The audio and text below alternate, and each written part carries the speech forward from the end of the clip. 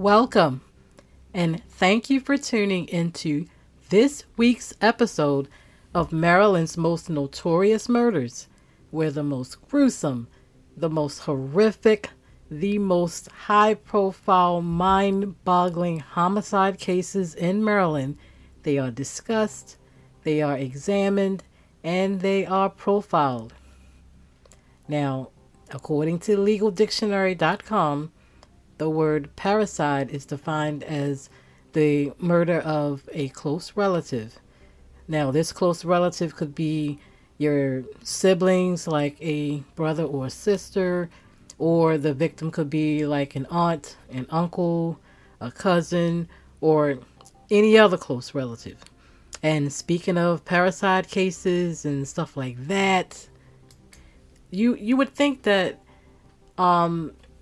like the killing your parents or like the murder of something, like a close relative, that would automatically warrant a life sentence. But apparently it don't, at least not in the state of Maryland. And mostly all of the murderers that have been profiled in this season have already either served their time, they've been released, they're on their way of being released, and they have moved on with their lives.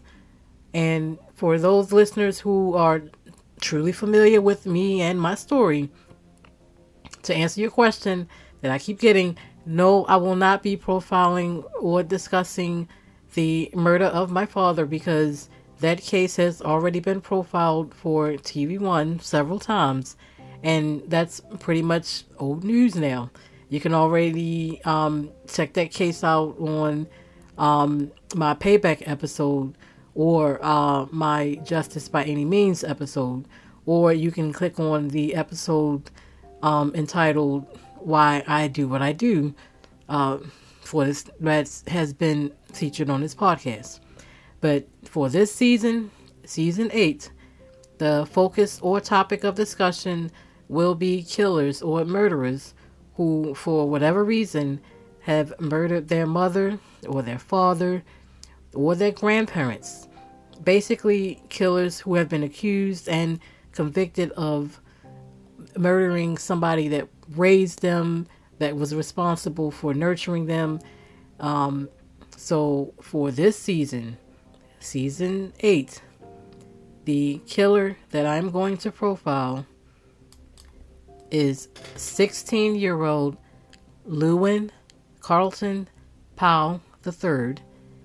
And just like I have done in every single episode that has been featured on this podcast, a portion will be dedicated to an unsolved homicide that needs special attention, or basically it needs to be reopened or something, because not a lot, if anything, is being done at all. The case basically just sitting there collecting dust.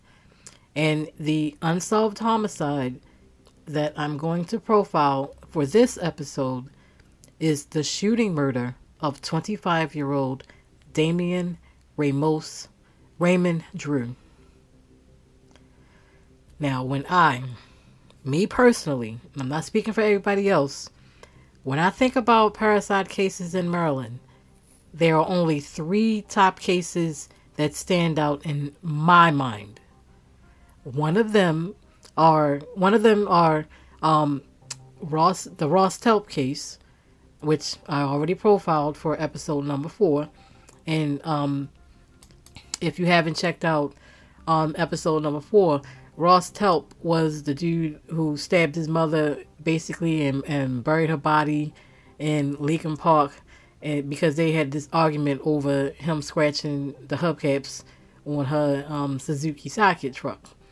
Anyway, there's that's one of them. There's the most well-known high-profile case of a parricide that we haven't discussed yet in Maryland, and it's probably the biggest case of parricide in Maryland, but I'm going to wait until the last episode of the season to profile that one. I bet many of you already know who that one is, but we'll see.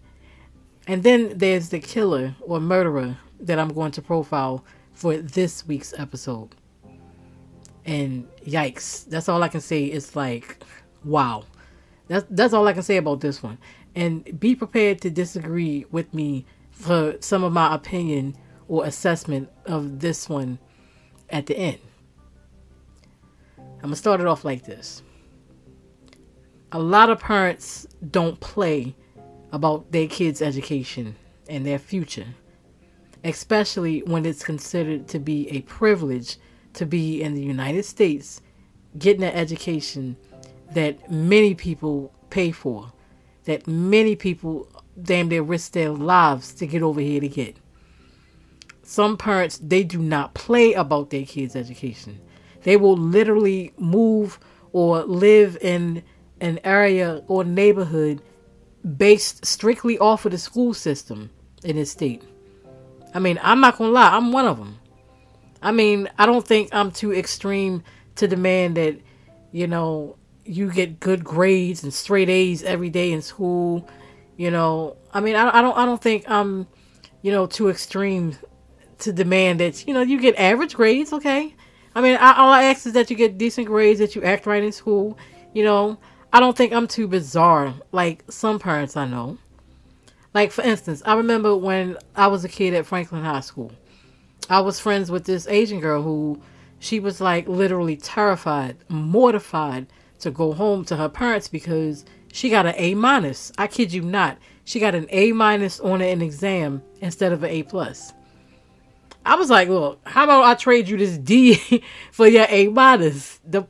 Honestly, the point I'm trying to make is that some parents, look, they just don't play that. And education is everything to them. And that's fine and dandy. But the problem is when all the pressure to be perfect and the pressure to succeed, what if that backfires? All of that can backfire and it can just go wrong when it's like a pressure cooker. And that's what this next case is about. I mean, even as a kid, Lewin Carlton Powell III, he was like the perfect child. Born to Jamaican immigrant parents who believed in ethics and hard work. As a child, Lewin went to Padonia International Elementary School, which is a decent school, and practically all of Lewin's teachers commenting to the press that Lewin excelled at all of his grades. He had zero behavior problems. He was extremely polite. You could tell that he was being, raised right. You can tell he was being raised with good values, discipline, good manners. Yes, sir. No, ma'am. All of that stuff.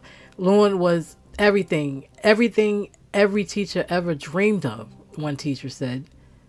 Lewin's first grade teacher actually gave a comment to the press saying in her words that he was one of the brightest, most promising students I ever taught. That's the only kid I ever remember saying, "You will be my future president."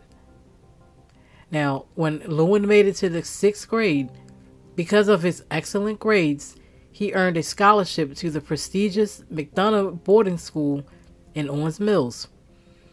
Now, the McDonough School it's like a co-ed private school with grades. They start off from pre-kindergarten, and they go all the way up to the 12th grade. About 75% of the high school's 1,300 students that live on campus during the week, then they go home on the weekends. It's like a boarding school. This is part of the school's 5-day boarding program. McDonough is known for its horse riding trails, Olympic-sized pool, all of its sports playing fields, and tennis courts.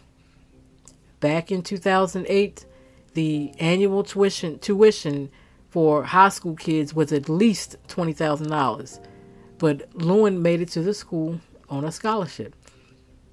Lewin flooded his brain with honors and advanced placement classes and managed to survive his junior year with a 3.72 grade point average, which is pretty good to me. When Lewin moved out onto, when he moved on to like the 10th grade as a sophomore, he added more activities to his already hectic schedule.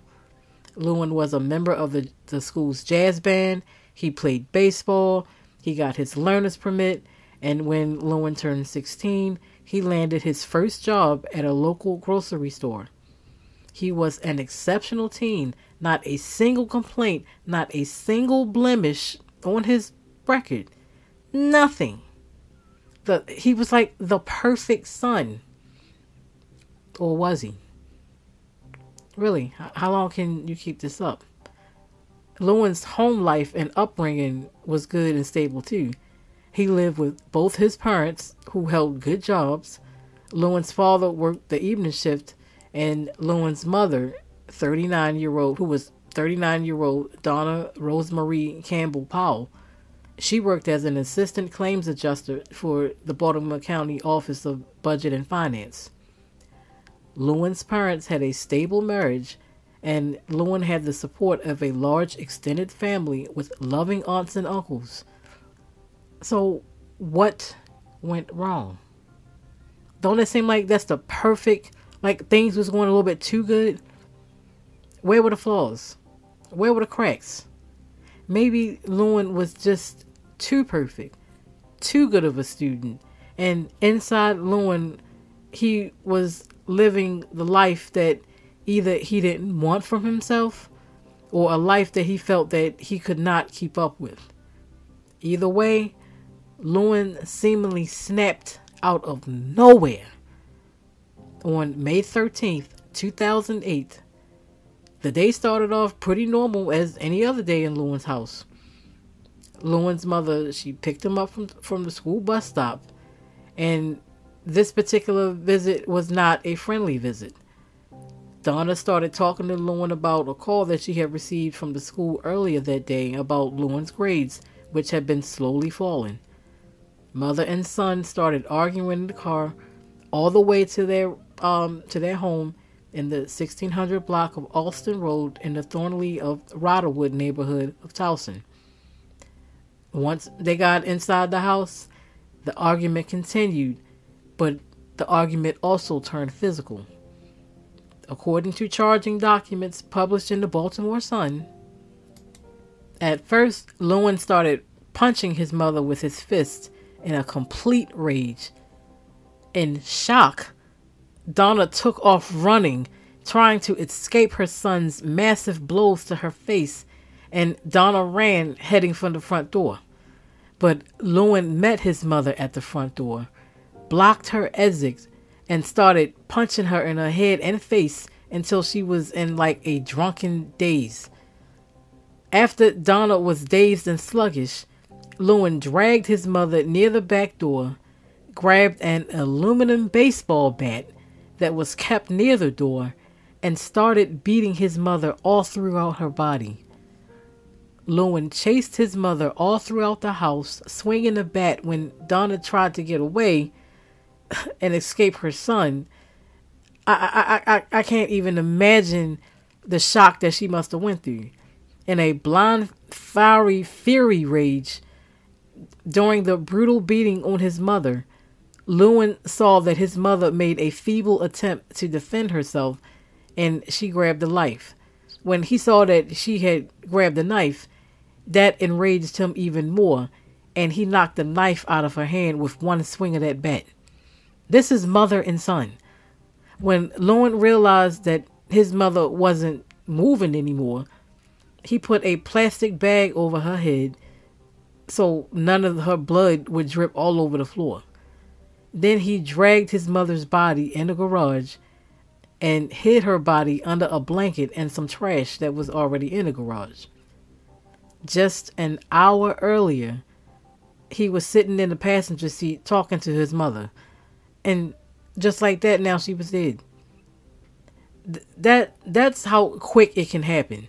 That's what I mean by snapping. I mean, after beating his mother to death with the bat, Lewin cleaned up the house a little bit, then calmly went to his bedroom, took the bat with him, and went to sleep in his room.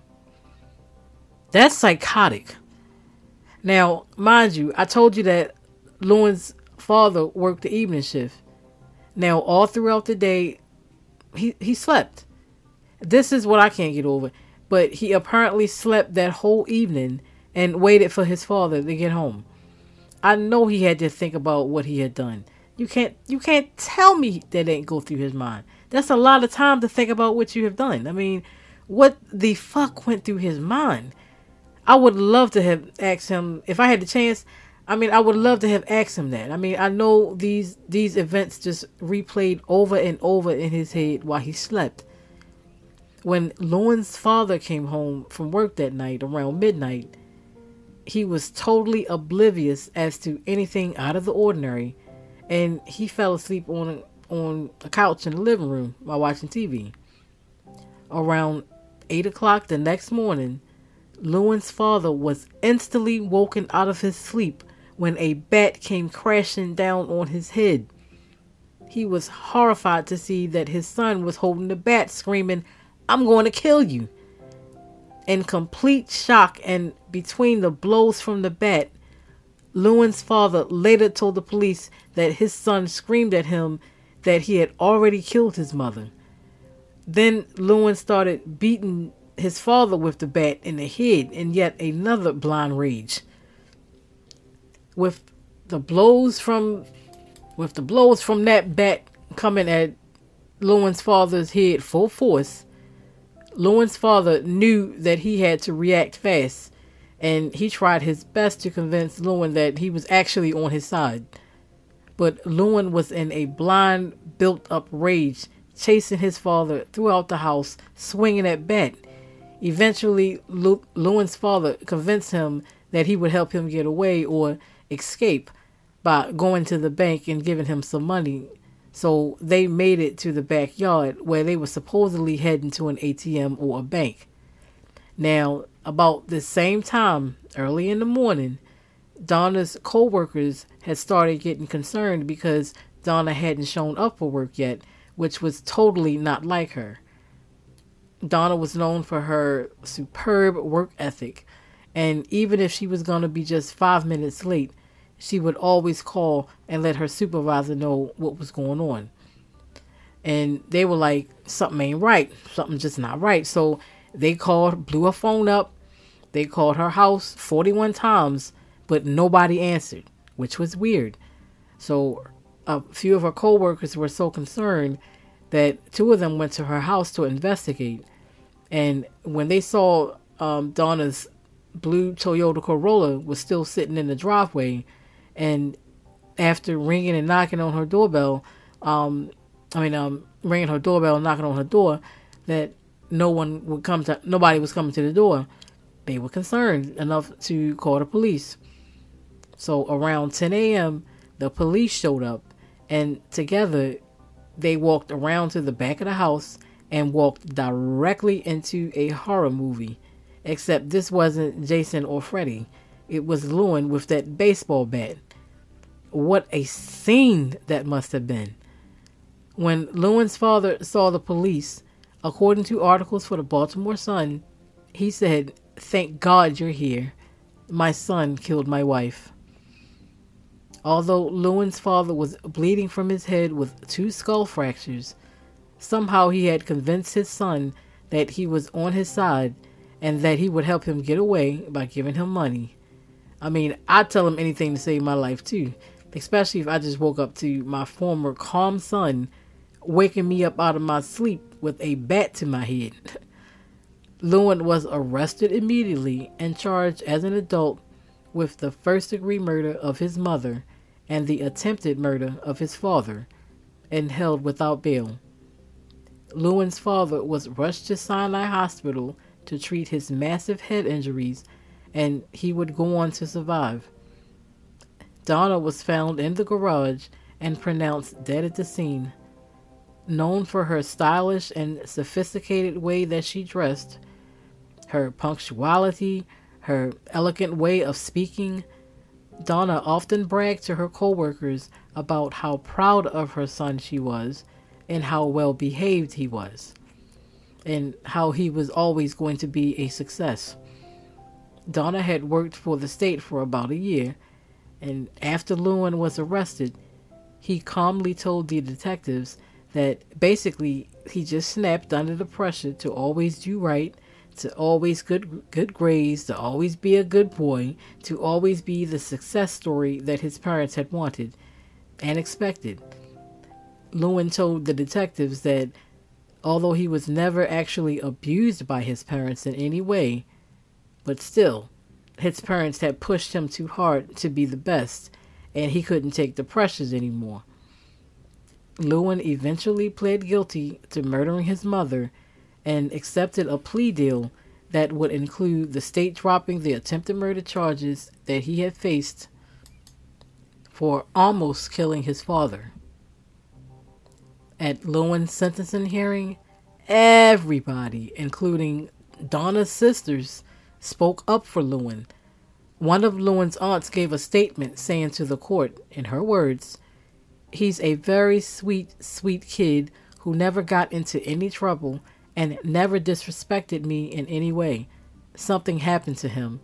It's a mystery why he couldn't contain his anger."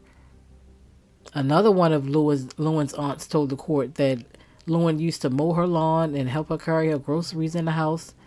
She said that Lewin always had a positive outlook on life. He excelled in school, but that Lewin wasn't very street smart. She said, in her words, "Our parents didn't raise us to be criminals. Why didn't you reach out to us if there was something mentally wrong?" Another aunt of Lewin's told the court that when she asked Lewin why he hadn't asked for help, that he had told her that he thought that he could handle everything by himself. Even Lewin's father told the court that he has forgiven his son and he would welcome him back home today, tomorrow, anytime. In his words, his own father's words, he said, "I think the devil got in him that night. That morning when he attacked me, I can see in his eyes that it's not him. I can hear in his voice. Prison is not going to help him. Prison is going to make him worse." Lewin's father said he don't know why his son killed his mother and attacked him that morning, and that justice will be best served by helping him figure out why he did it. Lewin's attorney tried to explain things on behalf of his client, saying, "This is a lifetime of problems that he's been dealing with that suddenly came to a head. This particular day was the first time he ever had argued back. It wasn't just one argument about grades. He never told anyone he was going through anything. I think the lesson here is don't keep things bottled up." Even Lewin's best friend told the court, "What happened with Lewin is not the person he really is. I know he's really sorry for what he did. I hope you can see that." He told the judge how they both had made plans to go to Duke University together. A total of 8 people spoke up in Lewin's behalf to try to basically minimize his sentence, his actions, and all of that. But when given the chance, Lewin still showed absolutely no emotion, no remorse, offered no words, no nothing, didn't look at his father or his family at all who were in the courtroom. The judge summed it all up when he said, "This wasn't some snapping. This was an event that spanned 16 hours." He basically admonished Lewin, and that day, Lewin was sentenced to life in prison with the possibility for parole. He'll be eligible for parole after serving at least 15 years. The whole time, this is what got me, Lewin still showed absolutely no emotion during his sentencing hearing. Now, let's get into it. Of course, this case made the list as one of Maryland's most notorious parricide cases. Neighbors, for her neighbors in this particular case, now a lot of people are going to be like, okay, well, his mother was Jamaican, and yeah, she probably was like, okay, he wasn't doing this right, he wasn't doing that right, blah, blah, blah, blah. Look, No, no. I don't care what she was doing. A lot of neighbors, they were saying that, oh, she was always berating him for, she was always yelling at him and stuff for, like, the way he cut the grass, and that, they had watched him. He was always a little quiet, but he had grown withdrawn over the years. Y'all reaching. Something was wrong with him mentally. He didn't just snap. And if he did he snap on his father too? I mean, because she wanted the best for her son, because she got him in some good elementary schools, she got him in a scholarship onto McDonough. I mean, I'm sorry, you're going to act right. I'm not saying you have to do, like I said in the beginning, you don't have to get straight A's, you don't have to do this, you don't have to do that, but you're gonna maintain some type of grading structure on a consistent basis while you're here, because this is a huge opportunity that you should want to take advantage of.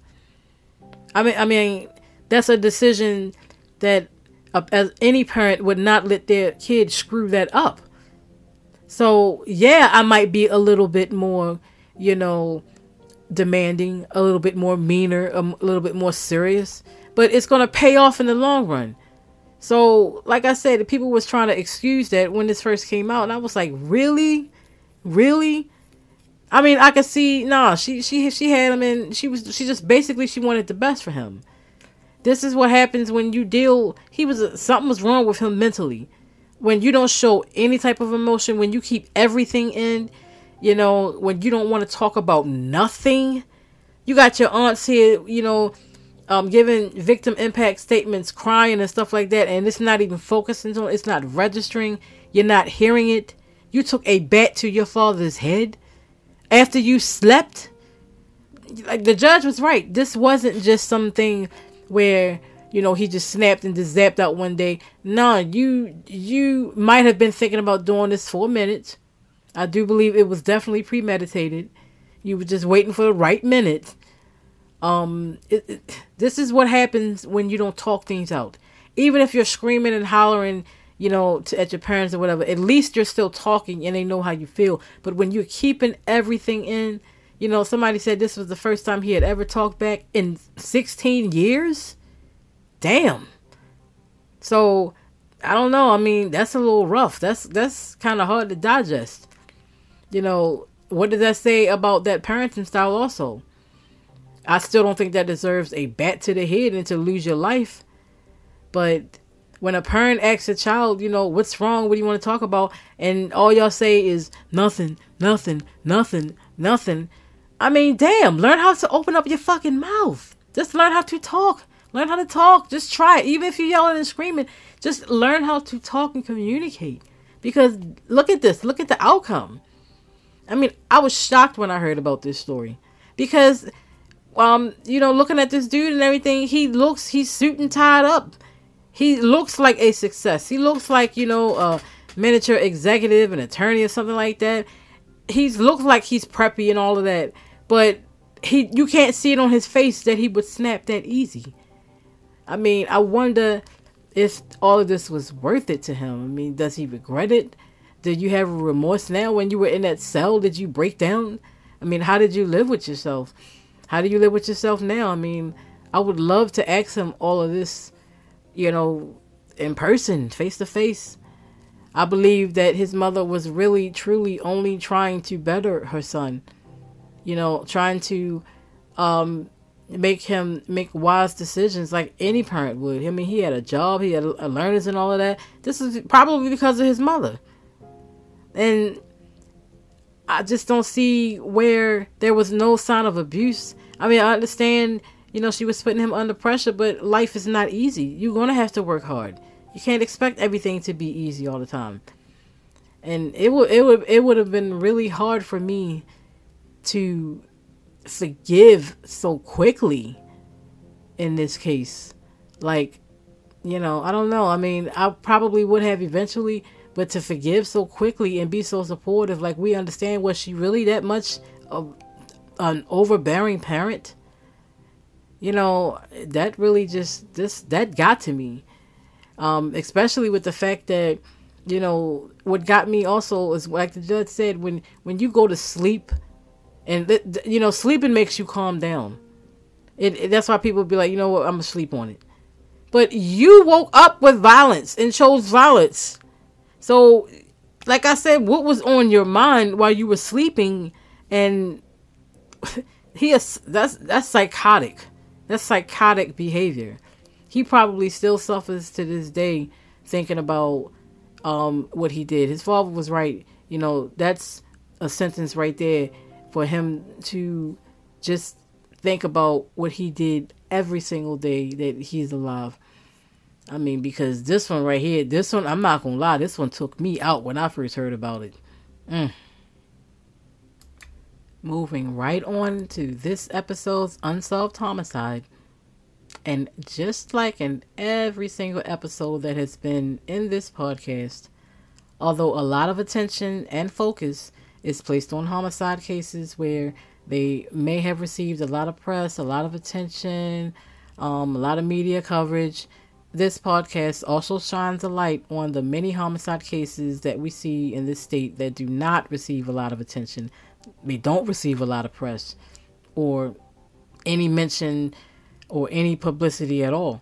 These type of murders are so common in this state that there's really not a lot of time to focus on just one, because sometimes when a person gets murdered in this lovely state of Maryland, you don't hear nothing else about it other than the initial report. And the number of homicides that we have in this state that are unsolved is completely staggering. I'm not even gonna lie to y'all. It's unbelievably, really. They go back years. It's obvious that homicide detectives, they cannot do it all by themselves. Like what you might see on the First 48 or Forensic Files or Cold Cases or, all them other crime shows. And Maryland is just not like that. No matter how many crime labs we got, homicide detectives are often overworked, underpaid, understressed, and flat out outnumbered and kept busy all the time. But I've always wondered, what happens to those cases where nobody is talking at all? What happens to those cases where absolutely no clues, no evidence, no witnesses whatsoever, nobody's coming forward for years? Or what happens to the cases where, because of the victim's past or the victim's lifestyle, where it seems like the detectives ain't really trying to investigate the case because the victims, quote unquote, had it coming? What about the cases where people, time has went on and people got a feeling who they think murdered their loved one, but they just don't really know how to prove it? What happened to those type of cases? Did it seem like just the killer or killer simply just got away with murder? It just seems like literally nothing is done with these forgotten homicides, not because nobody cares anymore, but because the public simply just forgot all about it because we've been bombarded by new homicides. It's like we have become immune to homicides in this state. Well, on this podcast, although I do spend a lot of time talking about cases where the murder did receive a lot of attention and notoriety, on the flip side, a focus is also on homicide cases that did not receive the amount of attention that they deserve. And with that being said, this episode's Unsolved Homicide is the shooting murder of 25-year-old Damian Ramon Drew. The Windsor Inn has seen its share of violence and homicides over the years, and the night of June 6, 2003, it proved to be no different. 25-year-old Damian Ramon Drew got into an argument with a woman at the Windsor Inn in the 7200 block of Winsor Mill Road in Woodlawn, Maryland. The argument escalated and continued out into the parking lot of the bar until the woman left around 2:15 a.m. 15 minutes after the woman left the parking lot, two cars pulled into the parking lot of the Windsor Inn and drove up to Damian. One man got out of one of the cars, pulled out a handgun, and shot Drew. Then both vehicles sped off. The police were called, and when they showed up at around 3:10 a.m., Damian, who lived in the 3300 block of Winsor Mill Road, was pronounced dead at the scene. The two vehicles were described as 1990 to 1999 gold four-door Nissan Maxima, and the second vehicle was described as a 1990 to 1999 four-door black foreign model type of vehicle. A witness was able to provide a description of the suspects to the police, and two composite sketches were drawn up and distributed to the public, but nothing was ever done because nobody ever came forward. So if you have any information in this unsolved homicide, please call Baltimore County Detectives at 410-887-3943. You can also call Metro Crime Stoppers at 1-866-7-LOCKUP. You can also text any tips to CRIMES, that's CRIMES, or 274-637. Once again, those numbers are Baltimore County Detectives at 410-887-3943, Metro Crime Stoppers at 1-866-7-LOCKUP, or you can text any tips to CRIMES, which is CRIMES, and on your numeric keypad, it's 274-637. There is a $2,000 reward for any information leading to an arrest or a conviction in this unsolved homicide. Thank you for tuning in this week.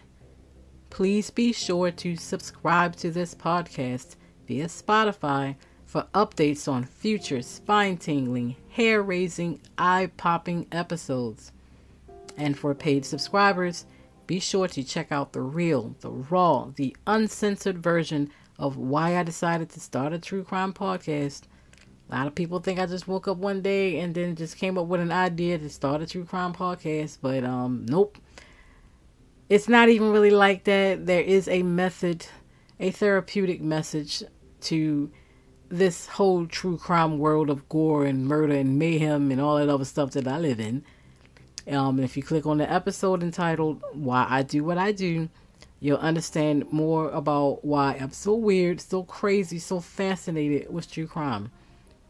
I also want my listeners to know that very, very soon, I would say even before the beginning of season 9, that the documentary version, the film version of this podcast episode number 1, which focused on accused child murderers Adon Canella and Policarpio Espinoza, will be released very, very, very soon. And when the documentary, which was produced by Savage Lights Productions and filmed on location in Baltimore City, when it will be available for download, I will definitely keep you posted as to where and how you can download it. And while you're at it, stop on over to the new website, Maryland'sMostNotoriousMurders.com, and Maryland is spelled MDS, Most Notorious Murders with an S.com, where you can access all episodes of this podcast and check out the different seasons that we have focused on, like teen killers, relationship type murders. It's so many murders that you got to group them into categories. I'm not even lying to you.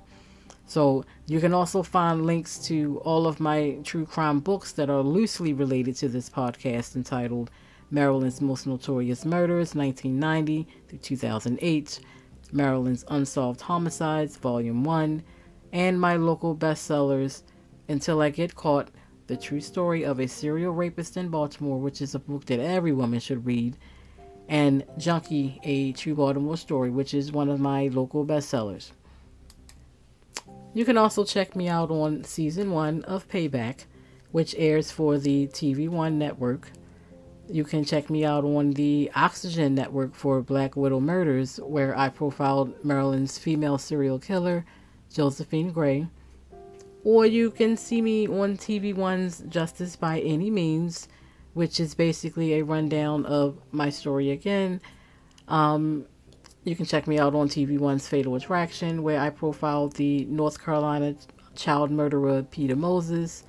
Or you can find me hosting Killer Kids for the LMN network.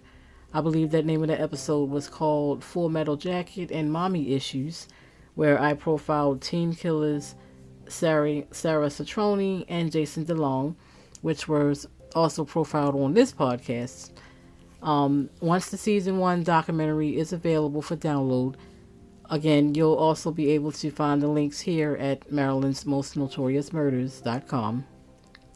Please be sure to tune in next week, where another gruesome, another high profile, another savage homicide occurring in Maryland will be profiled, it will be examined, and it will be discussed on Maryland's Most Notorious Murders.